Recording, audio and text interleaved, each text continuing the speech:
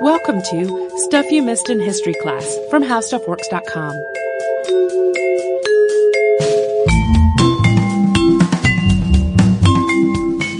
Hello, and welcome to the podcast. I'm Tracy V. Wilson. And I'm Holly Fry. Today's podcast is a request from many listeners, once again, and they include Georgia, Bree, Laura, Anna, Lauren, and Tabitha, who asked for it after I'd actually already started working on it, and I'm sure many other people. It moved up to the top of the list after sort of tangentially coming up in our Ira Frederick Aldridge episode. Aldridge played a character called Orinoco in The Revolt of Suriname, and that was an adaptation of the play Orinoco by Thomas Southern, and that was an adaptation of Orinoco, a short work of fiction by today's subject, Aphra Behn. There is really not a lot that's conclusively known about the life of Aphra Behn, who, in addition to being a spy, was also a dramatist and a poet, a novelist, a translator, and probably the first woman in English literature known to have made a living as a writer. Even though she was prolific in her work, her gender meant that the sorts of institutions that were mostly keeping up with the details of writers' and artists' lives at the time did not really include her.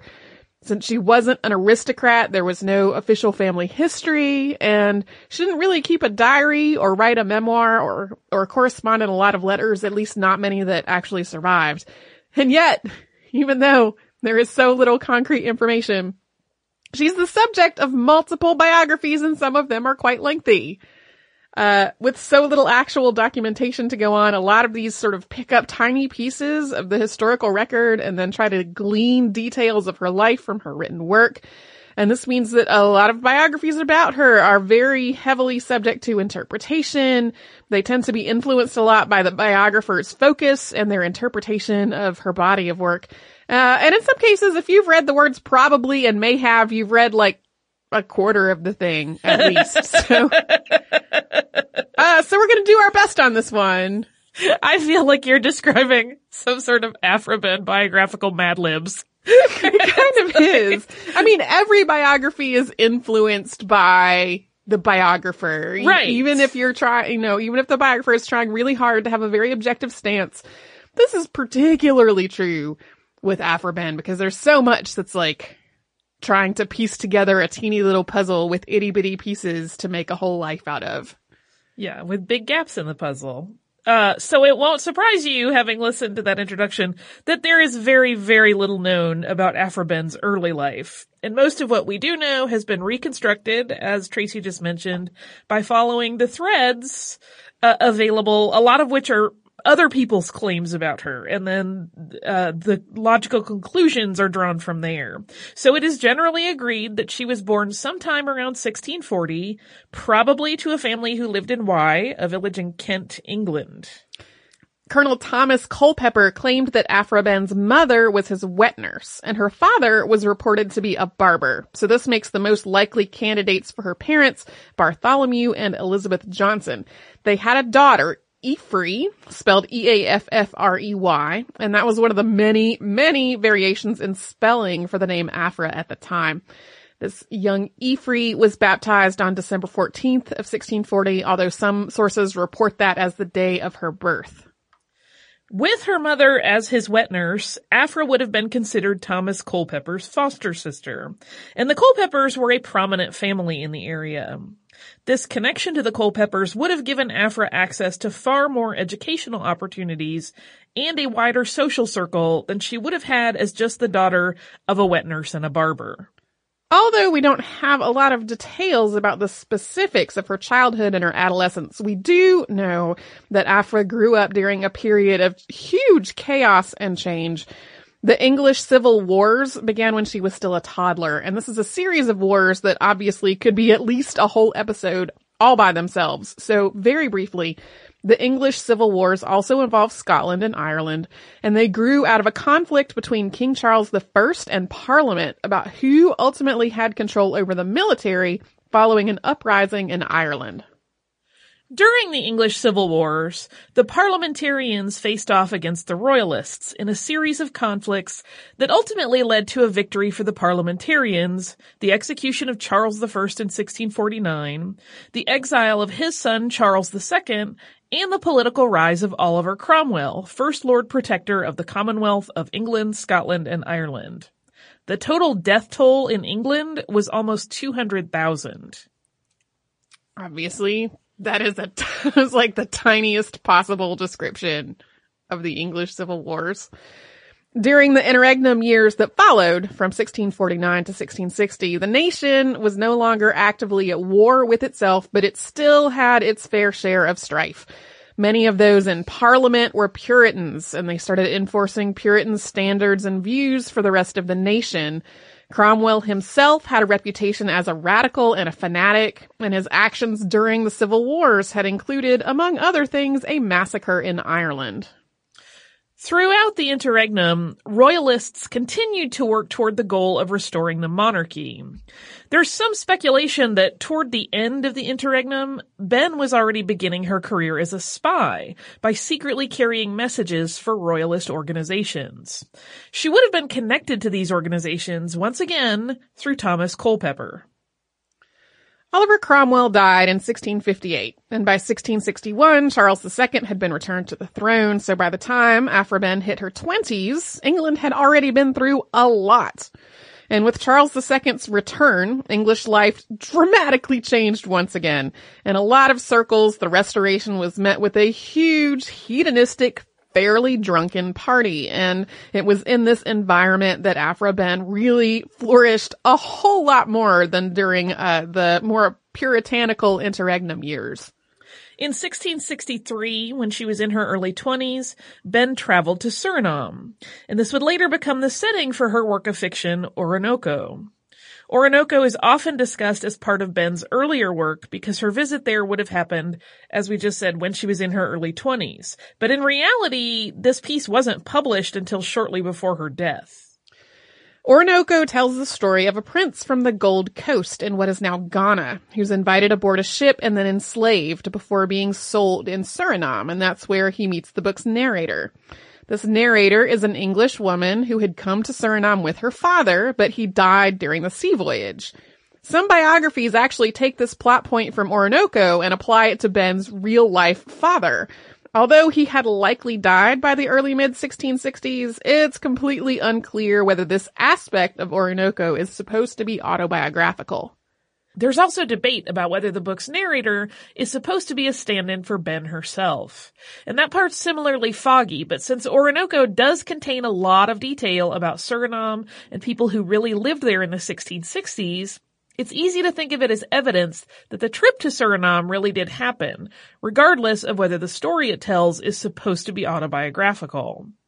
Also, although Behn's own views on slavery are pretty hard to tease out from her writing, Orinoco itself was considered an abolitionist work of fiction in both the 18th and 19th centuries.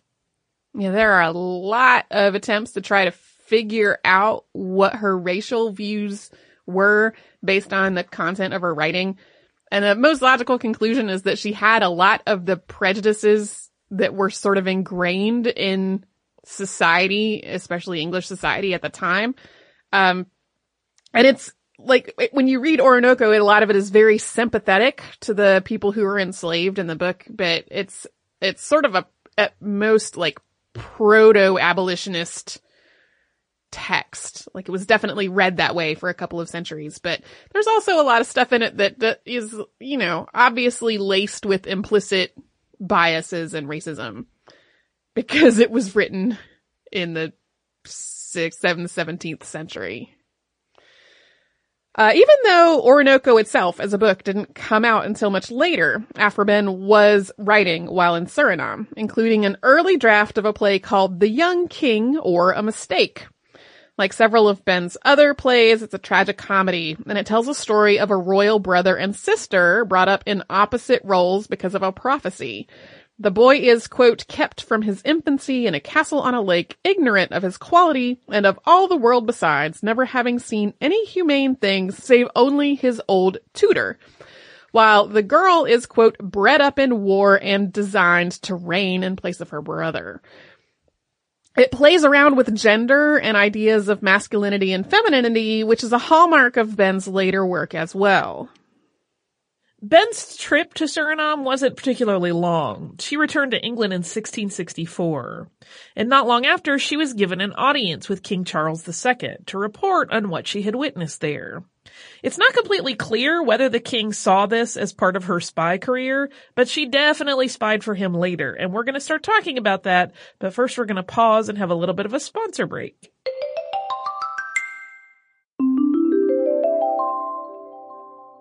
About the same time as she returned from Suriname in 1664, Aphra Behn married a man whose name was, as you would conclude, Behn, or maybe Behn, described as, quote, a merchant of Dutch extraction.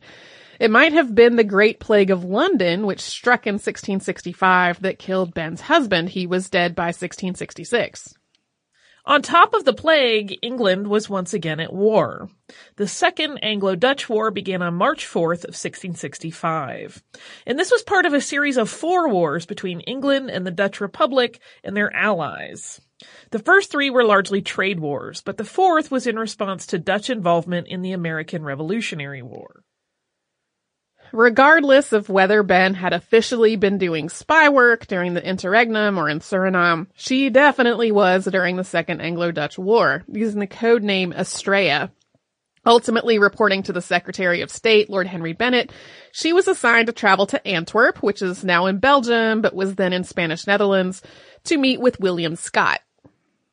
Scott's father, Thomas, had been the man who signed Charles I's death warrant, for which he was later executed. And Scott himself was essentially acting as a double agent. He was gathering intelligence for England, while also informing on the English to the Dutch. Armed with bribe money and the promise of a pardon, Behn's mission was to figure out whether Scott had worthwhile intelligence, and if he did, to get that intelligence back to England.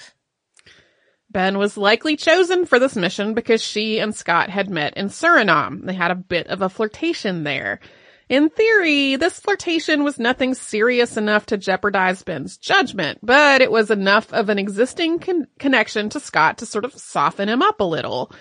She was given passage to Spanish Flanders and enough money to take care of her own needs during a short stay there. Her brother, who was in the military, was temporarily released from service to act as her chaperone. Apparently, Lord Bennet wasn't aware that she was a widow, which would have given her a little more autonomy than an unmarried woman would have had. She received her money and instructions in July of 1666, and she was in Antwerp by August. But her time as a spy was not very successful. She flirted with Scott until he finally agreed to pass her information, but then he got her to agree to leave Antwerp and meet him in The Hague. And if she did that, not only was she very likely to be captured, but she was also sure to run out of her already dwindling supply of money. And this started the pair of them on a cycle of back and forth, with him getting her to agree to leave Flanders, and then her pulling back on that agreement. And another hiccup, this back and forth between Scott and Behn also got tangled up with one William Corney, a merchant from Amsterdam who was also passing intelligence back to Lord Bennet. Before long, the 3 of them were just continually trying to undermine one another in this convoluted, backstabby triangle, word of which spread to London and started to threaten Behn's reputation. The idea that Behn's previous flirtation with Scott wouldn't be a threat to her also didn't really pan out.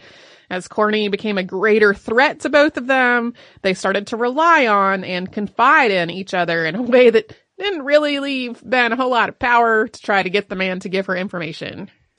Eventually, Scott fled Flanders out of fear that Corney was going to kill him. And once he was gone, Corney focused all his attention on Behn, tailing her and forging reports in her name to discredit her. Scott wound up in prison, and although he did keep writing to Behn, he couldn't learn much while behind bars, and she had no way to pay for a passage home. When Scott was released from prison in 1667, he was also banished, leaving Behn with no way of getting whatever intelligence he still had. Throughout all of this, Behn was using ciphers and codes to send information back to London, but very little of this information was of actual value. She's often reported as having passed on a warning of the Dutch raid on Medway, which took place in June of 1667. This raid was a devastating blow to the British Navy. And while this is technically true, she did send that information. Other agents also delivered the same information, and none of it was heeded. Not even when another agent gave Lord Bennet a very specific warning about the upcoming attack after Behn had already returned to London. And getting back to London required Behn to beg for the funds to do so. She'd been so low on money that she'd handed over all her possessions to her innkeeper as collateral so she wouldn't lose her lodgings along with everything else. Although she was able to get a couple of loans to pay off the worst of her debts, it was only after numerous letters and lots of borrowing that she was able to get someone to pay for her passage. And it's unclear who that was, but it wasn't the administration that had sent her to Antwerp in the first place. Even though her spy life was not very effective, it still was pretty crummy that she was sent on this mission with no way of getting back home out of hostile territory.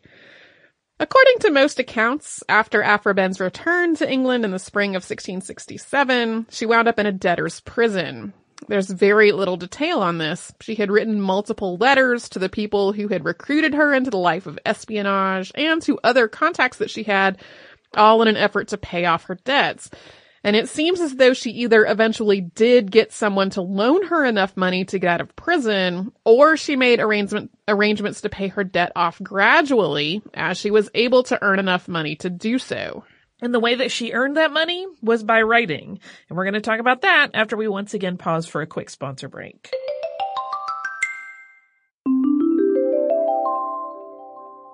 After she got out of the debtor's prison, Aphra Behn was able to make something of a fresh start for herself. By the summer of 1667, London had recently been through both the Great Plague and the Great Fire. And although the raid on Medway had taken place at the mouth of the Thames River and not up in the city, it had destroyed much of the British naval fleet and blockaded the city, which left the already shaken people living there feeling particularly defenseless. So in a fairly dispirited and anxious city, Behn was able to quietly make a space for herself, renting lodgings and working as a copyist, probably copying the sorts of material people would want handled with more discretion than a commercial printing press could allow. While copying definitely would have helped her make ends meet, it was not really enough to live comfortably, and soon Behn was also writing and publishing poems. She adopted her code name Estrella for a pseudonym for a lot of her written work as it was published at the time. Fortunately for Behn, King Charles II loved the theater, and he chartered 2 theater companies, known as the King's Company and the Duke's Company. The King's Company had the rights to a lot of existing plays, including works by Shakespeare and Ben Jonson. The Duke's Company didn't, meaning there was a market for newly written plays. The plays themselves were often bawdy and blue, with women allowed on the stage rather than having female roles played by men. It's unclear exactly how Behn first got her foot in the door as a playwright. Through her spy work, she did know Thomas Killigrew, who was head of the King's Men and later the master of the revels.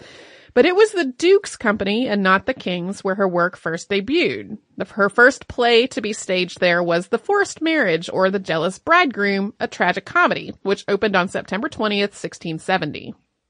Behn was much savvier about playwriting as an occupation than she had been about her espionage career. She wanted to make sure she kept the rights to her plays, and she wanted them to be published, which would give her an additional source of income.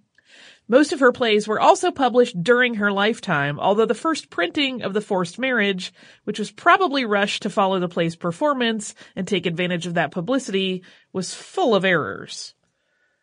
Errors as in things printed in completely the wrong order. It was kind of a mess. Her next play to be staged opened just a few months later, and it was named The Amorous Prince, and like its name suggests, it's full of seductions, and it plays around a lot with gender and cross-dressing in a way that would become a frequent theme in Behn's works. Behn would go on to write 19 plays, including the 2-part The Rover, with 17 of them staged during her lifetime. She wasn't the first woman to write for the British stage, but the idea of a woman playwright was still rare enough that her position was relatively unique. And she got a lot of criticism for the more risque content of her work, which was full of innuendo and double entendres. This was particularly true since, in both her plays and her novels, she seemed to blur the line between her narrator and herself. Even so, she pointed to similarities in the work of her contemporaries and predecessors as evidence that it would not have been frowned upon if she were a man. As the theater gradually fell a little bit more out of favor in the 1680s, Behn shifted her focus to writing novels, and she penned 16 works of fiction, all of which have narrators who are either obviously female or have no specified gender. She also continued to write poetry throughout her career. And although some of her poems were incorporated into her plays and fiction, many of them were meant for a smaller audience. They often contained inside references to what was going on in London society and politics, sometimes with names changed but otherwise easily recognizable to people in the know. Some of her poems were essentially social and political commentary rendered in verse, and only really understandable if you knew the context of what was going on around her. Much of Behn's work, especially in poetry, was romantic and sensual and even erotic, with both women and men as the subjects of her love poems, some of which also played with themes of androgyny and gender fluidity. The relationships depicted in her dramas are all over the map in terms of gender and sexual orientation.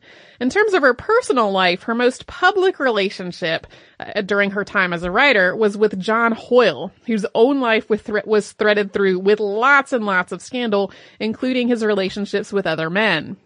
As Behn's writing career became more lucrative, she became increasingly more active in London society.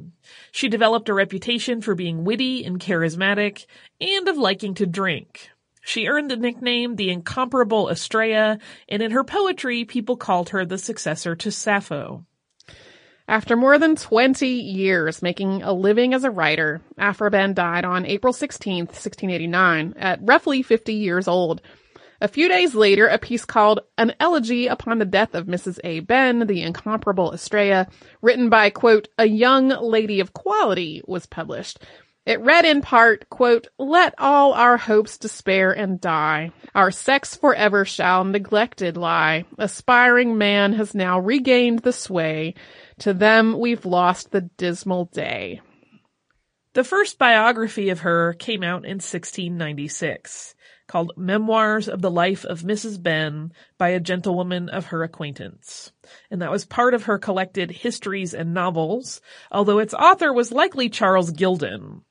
This first biography is definitely a mix of embellishment, absolute total fiction, and a little bit of fact, and it was written in part to try to sell the collection of her work with which it was published. Even so, that and passages of her fiction that seem autobiographical have been picked up and repeated as fact over and over throughout the centuries. Although today Aphra Behn is known as one of the 17th century's most influential playwrights and a groundbreaking writer in the genre of the novel, she fell sharply out of favor after her death. As the hedonism and licentiousness and that general drunken party flair of the Restoration became socially unacceptable, so did Aphra Behn and her work. Critics decried her as a woman of loose moral character, and they condemned her work outright. That started to change, though, in the early 20th century, when the English writers and artists known as the Bloomsbury Group picked up her life and work as part of feminist history. Poet and novelist Vida Sackville-West wrote Aphra Behn, the Incomparable Aphra, which was a biographical fiction that seems to treat Behn's life as a missed opportunity. Author Virginia Woolf wrote of her, quote, all women together ought to let flowers fall upon the tomb of Aphra Behn, for it was she who earned them the right to speak their minds. It's kind of funny. They both seem to praise her so highly for having made a living as a writer, and have an affinity for some of the, same-sex content of her poems, and some of which are read as, explicitly lesbian love poems. But they have this theme, this sort of undertone of I wish she hadn't been writing such garbage in terms of all this very coarse humor and body sexuality. But today I think folks are a lot more accepting of that part of it than they maybe were in the 1900s. Yeah. Do you also have some listener mail for us? I sure do. Before I get to that, I read this very large book. Janet Todd's The Secret Life of Aphra Behn is one of the many resources of this. It is astonishingly hefty considering how little of her work is known about, but it gets into a whole lot of other stuff that was going on in Britain in the time and analysis of her work and lots of good stuff. So if you want to learn more, that is one place to go. Before we get to listener mail, it is still March. March is still Tripod Month when podcasts are talking about other podcasts that we listen to and love. I really, really enjoyed the Politically Reactive podcast with W. Kamau Bell and Hari Kondabolu, which came out in the weeks leading up to and just after the presidential election, with really interesting interviews with lots of folks about the political climate in the United States and different issues relevant to the election. And Holly just let me know that there's going to be a second season, and I'm so excited. Me too. That was like a magical little gift in my podcast app this morning. Was their little mini episode where they said that was going to happen. Yes, so I am very much looking forward to that. So if you go on Twitter, looking at the hashtag Tripod, TRYPOD, you will find lots of recommendations from us and from other people. And now I will get to some listener mail. And this is from Madeline. Madeline says, "Hi there, Tracy and Holly. I have to tell y'all that I had a bit of an odd reaction when I saw the title of your newest episode pop up in my phone's notifications yesterday. I was a bit excited in spite of the Grizzly topic because it is a piece of history I know about and have a distant familial connection to. Growing up, my nuclear family typically visited my great-grandparents, my mother's parents, in Henderson, Texas every Thanksgiving, and very occasionally in between. These great-grandparents both lived until I was a grown woman, so I have fond memories of them and their home from childhood, my teenage years, and into college. I specifically remember enjoying looking at the photos in what we call the family gallery at their house. I did this at my grandmother's house too, occasionally at my own childhood home. This tradition of hanging all our family photos in one section of wall in a hallway has continued in my own home now. Generations of children in my family have used these galleries to learn who all their people are, including my own child. At my great-grandparents' house, there was one picture in the gallery that I was always a bit puzzled by. It was hard to remember who the young blonde girl in the old black and white photo was and how I was related to her. I was usually only told something along the lines of, "That's grandmother's cousin who died in the New London explosion," and that's it. At some point, someone told me her name, Maxine, and that the explosion was at the school. I suspect a combination of my own tender age and a general reluctance in Rusk County to talk about the tragedy had led to me knowing very little about Maxine, but her photo was always there in the family gallery. Before I listened to your podcast about the explosion, I called my mom for more of our family's information. She didn't have a whole lot to add about 10-year-old Maxine, not knowing much more than I do myself. But she did tell me more about the explosion than I had heard before. Apparently, being nearly 30 years old, I am no longer too tender in age for these things. Her account was that about 300 people died in an explosion at the school caused by a natural gas leak in the basement. She added that this one horrific day in a small East Texas town is the reason natural gas now has a smell. And she also mentioned that boards were put down to help smooth out the path to the rubble for trucks that were coming to help, only later to realize that some of the dead had been under those boards. And other than these things, my mother referred me to her mother for more, so I've emailed a link to your show to my grandmother along with a request for more information about the explosion. She was still an infant living with her parents in Henderson at the time, but she is an excellent family historian, so I hope for some insight and that she will allow me to share it with y'all. Before I finish up, I have a question about a small detail in the episode. When my mom mentioned a basement at the school, I interrupted her to point out the oddity of such an idea. I grew up in Central Texas, where the idea of a basement is laughable. The limestone is too close to the surface of the soil for basements to be cost-effective in most situations, the state capital notwithstanding. But having visited East Texas so often throughout my life, the idea of a basement in the school in New London seems odd too. I've never heard of basements in Rusk County before, so I took a particular note when y'all said that it was the space below a hollow floor where the gas accumulated. Yet the introduction of your Texas Monthly source that interviews survivors also calls it a basement. I haven't looked through all the show notes for the episode yet, but I'm wondering why you did not call it a basement. Was it an actual basement? Was the basement a word used by people in the region to describe something along the lines of an enclosed crawl space? Or was it something else? Based on y'all's description, I'm picturing something that is essentially the opposite of a drop ceiling. I hope it is not as odd as what I mentioned. And then she goes on to say that she'll let us know if her grandfather has any good tidbits. And thanks us both for the work we do on the podcast. Thank you, Madeline. I wanted to read that for two reasons. One is the personal connection, and the other is the basement question. The idea that the explosion started in a basement is all over the place among survivor accounts, but there is so much contradictory detail about what the school's structure was actually like, that I don't think we can answer the question of whether there was really a full basement. Like, I think of a basement as a thing you can walk down to on stairs that has like a full ceiling above your head, right? I'm gesturing to Holly. Versus like a crawl space. Right.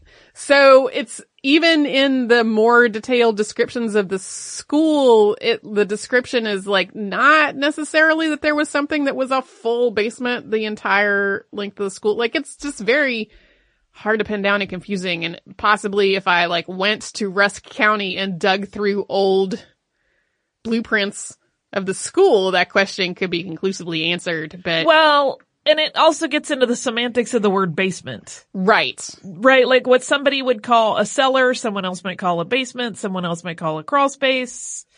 So I literally looked this up in the Oxford English Dictionary this morning. So yeah, it's unclear. And like, there are a lot of things in the survivor accounts that seem to have been picked up and have become part of the collective memory, but are definitely not what happened. Like a news station, posted about the anniversary of the tragedy, and somebody tagged our podcast page, which is why I even saw it. And there were people commenting that were like, yes, I was there that day. I was in the gym with my mom because of the gas smell. But there definitely was no gas smell. So like, we have this combination of the fact that the building was completely obliterated and had been built almost, more than 80 years ago at this point. And most of the folks alive today who still remember it were small children at the time. So I could not tell you whether it was really a basement. If you would like to write to us about this or any other podcast, or I don't know, send us a scan of the blueprints, the original New London School, or history podcast at howstuffworks.com. We're also on Facebook at facebook.com/missedinhistory, on Twitter at missedinhistory. That Missed in History is basically our name all over social media. So that's also where you will find our Tumblr and our Pinterest and our Instagram. You can come to our parent company's website, which is howstuffworks.com, to find all kinds of information about whatever your heart desires. And you can come to our website, which is missedinhistory.com, where you will find an archive of every episode that has ever existed on the podcast. You will find the show notes for all of our podcasts. Older ones are separate posts, but newer ones are part of the episode player page. And that is where you will find more information about the book that I referenced earlier. So you can do all of that and a whole lot more at howstuffworks.com or missedinhistory.com. For more on this and thousands of other topics, visit howstuffworks.com.